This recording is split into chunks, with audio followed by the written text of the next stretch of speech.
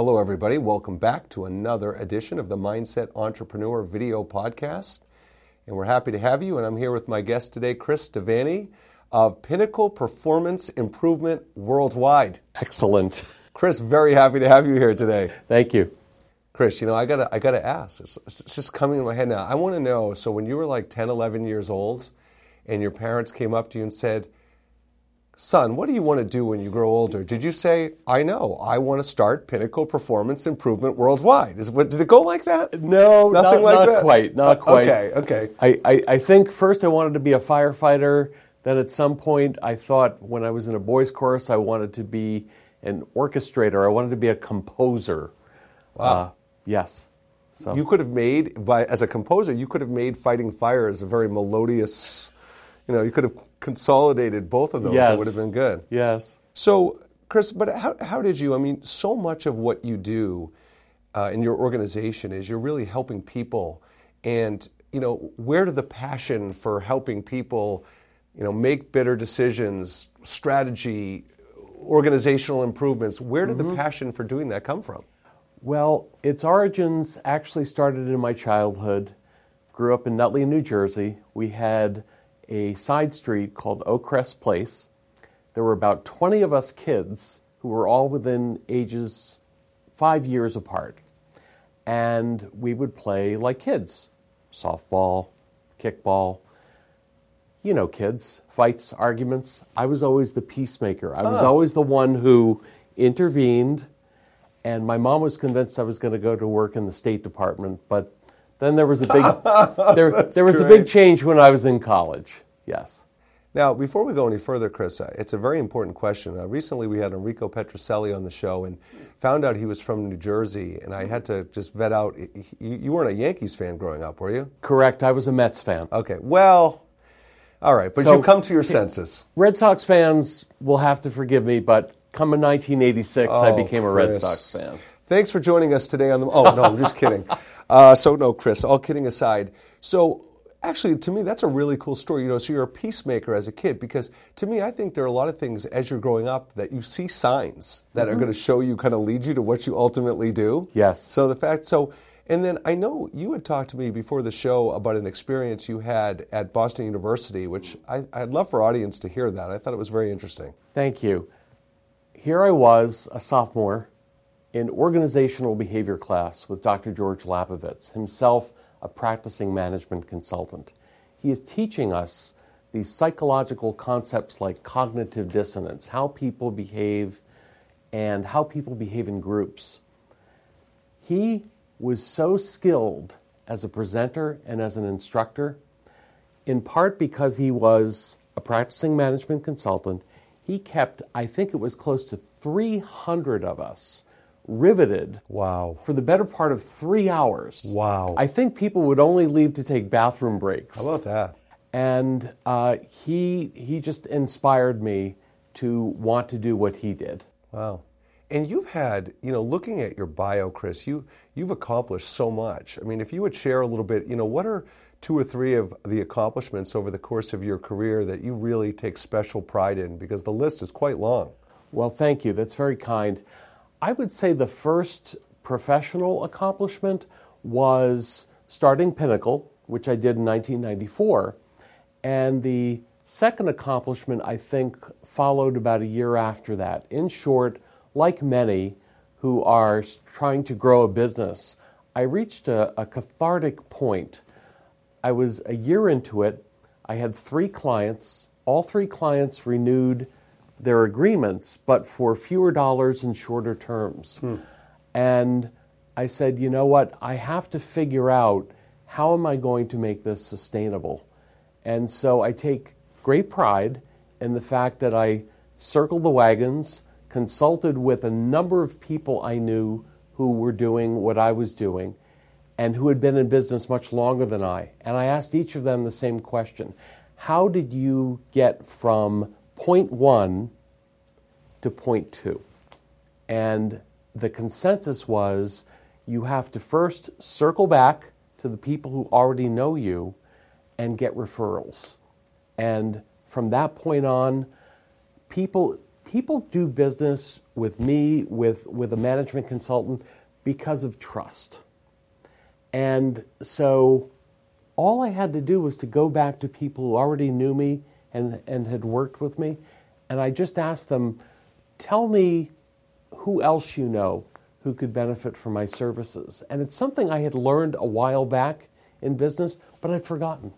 So, Chris, I want to go back to 1994 because we're both passionate entrepreneurs, and I know you have a passion around supporting and helping other entrepreneurs.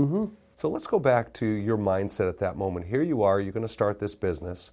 Talk about the influences and support system around you at that time. Because I hear from a lot of entrepreneurs, they'll say, oh, people tell me I can't do it and it's not going to work and so on and so forth. So what was that like for you at that time for your support influences? Well, my support network, my primary support network, I would say included 3 or 4 people. The first was my wife, who I went to at one point and I said, I'm stuck here.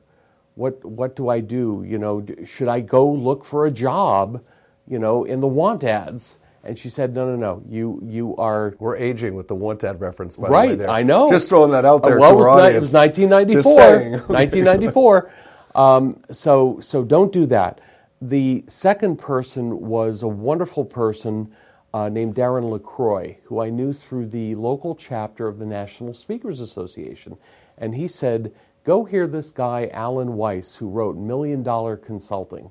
And I went to listen to him, bought his book, and his book was extraordinarily helpful to helping me understand how to grow a business. Wow. So I would say those 3 people, because I've since interacted with Alan Weiss, and he's provided outstanding advice. So I know your signature program is 90 Days to a High Performance Team. So could you walk our audience through what are the 3 maybe primary components of that program? Maybe do it this way if you would, Chris. Maybe what is an example of a problem or 2 a company might have where they would know that it's a good fit for them? Maybe some examples of some of the things you do in that program to solve the problem, and perhaps a result or 2 you've had from companies who have gone through the program. Thank you. So in short, the concept of 90 Days to a High Performance Team came about because many clients were contacting me and saying, okay, we have a group of about 25 managers. We'll give you them for 1 day, maybe 2 days if you're lucky, and we just want you to teach them everything you know, especially about management and to a degree about leadership. So the driving force of 90 Days to a High Performance Team was to help managers understand what are the keys to managing effectively, and along the way, what are the keys to leading effectively? So back to one of your questions about a problem. A consistent problem that managers have is, I've just started to manage, but I was promoted because I was a great salesperson, so they made me sales manager. Or I was a great accountant, and they made me finance director. What do I need to know about managing? So I included that, some keys in there for new managers to understand. If we have been working as peers and now I become your manager, our relationship has changed, and I need to learn that. I need to understand that. Also, if I'm managing, a key challenge is, how do I communicate effectively with my team and bring and facilitate team cohesiveness? So those are some of the key issues that I help managers address in 90 days. Do you find that the barriers that companies are going to consider using your services, what are maybe some of the barriers or maybe misconceptions they might have that stand in the way of them doing it? Thank you. 2 key barriers. One is a number of people have had a bad experience with a consulting firm or a practicing management consultant along the lines of that firm or that consultant was trying to, let's just say, hang around way too long, where the client is looking for help with one problem and the consultant is trying to create other problems that may or may not exist to validate their being around for 6, 12, 18 months, 2, 3 years. The other challenge that some people have, despite the name of our firm, Pinnacle Performance Improvement Worldwide, the reality is I'm the founder and president. So from a practical standpoint, I hire people on contract as clients want. So sometimes there's this perception, oh wait, he's a one-man shop, I mean, how helpful is he going to be in the long term? So I'd say those are the two key barriers that we have to overcome.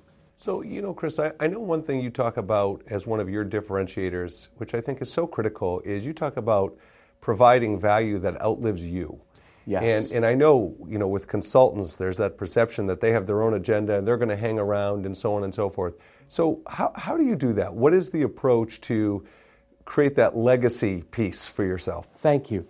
It starts with asking questions, and it builds on that by asking the right questions and getting to the crux of what are the real wants and needs of this particular individual, this group of people, these executives, these managers, this team. What are their true needs?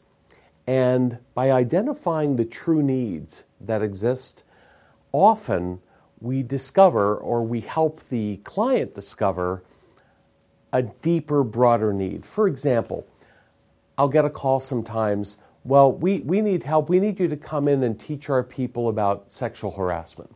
And that's an important problem that needs addressing with some instruction. And yet, by asking the client, what prompted this? Was there an incident? And also, furthermore, what is the extent of your management training? And it's not so much about identifying a new problem and providing a solution. It's about getting the client to think a little bit broader and a little bit deeper about how is this organization constructed so it can grow in the long term. And so part of what we will often help clients do is understand how can we grow this business for years and years to come? How can we identify new growth opportunities?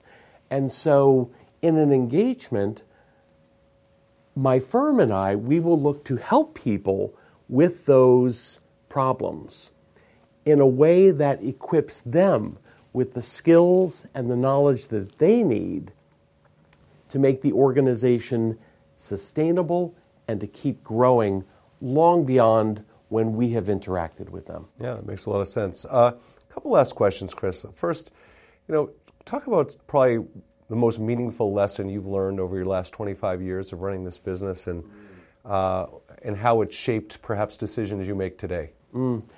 Biggest lesson I've learned is stay in regular touch with people. Don't assume that once an interaction is complete that they don't want to hear from you or they don't benefit from hearing from you. And so I give my colleagues Harvey Simkowitz and Izzy Gazelle all the credit for this. Here's what I mean. Say those names 10 times fast. Harvey Simkowitz, Izzy Gazelle. Wow. So Harvey Simkowitz shared with me in 1996 a wonderful 3-page publication called Making Learning Stick. And it helps managers understand what is it I can do, and it also helps the manager's manager understand, okay, if this firm has come in and provided some instruction about how to manage effectively, how to communicate effectively, what is it I can do as this person's manager to help them create lasting value? The other, I mentioned Izzy Gazelle. Love this man. He shared with me one day, it's a one-piece called Articles. And it's a list of articles that I have written. And he said, what you want to do is you want to start sharing this with people whenever you give a presentation, whenever you teach, because they're all free, and they are. And this helps create in people's presence the lasting value that you're trying to share. Yeah, it makes a lot of sense. And he said also you want to send out a weekly email newsletter. So I will always have those two individuals Love it. To thank. Love it. Chris DeVany, Pinnacle Performance Improvement Worldwide. Correct. I'm going to keep saying it. When I go to bed tonight, Chris, I'm going to say it. No, Love Chris, it. thank you so much for joining us. We loved having you on the show today. Appreciate it. Thank you, Mark. Yep. My pleasure. And thank you, audience, for being here for another edition of the Mindset Entrepreneur Video Podcast. Special thanks to the great work the video company does to produce this. And otherwise, we hope you have a wonderful week.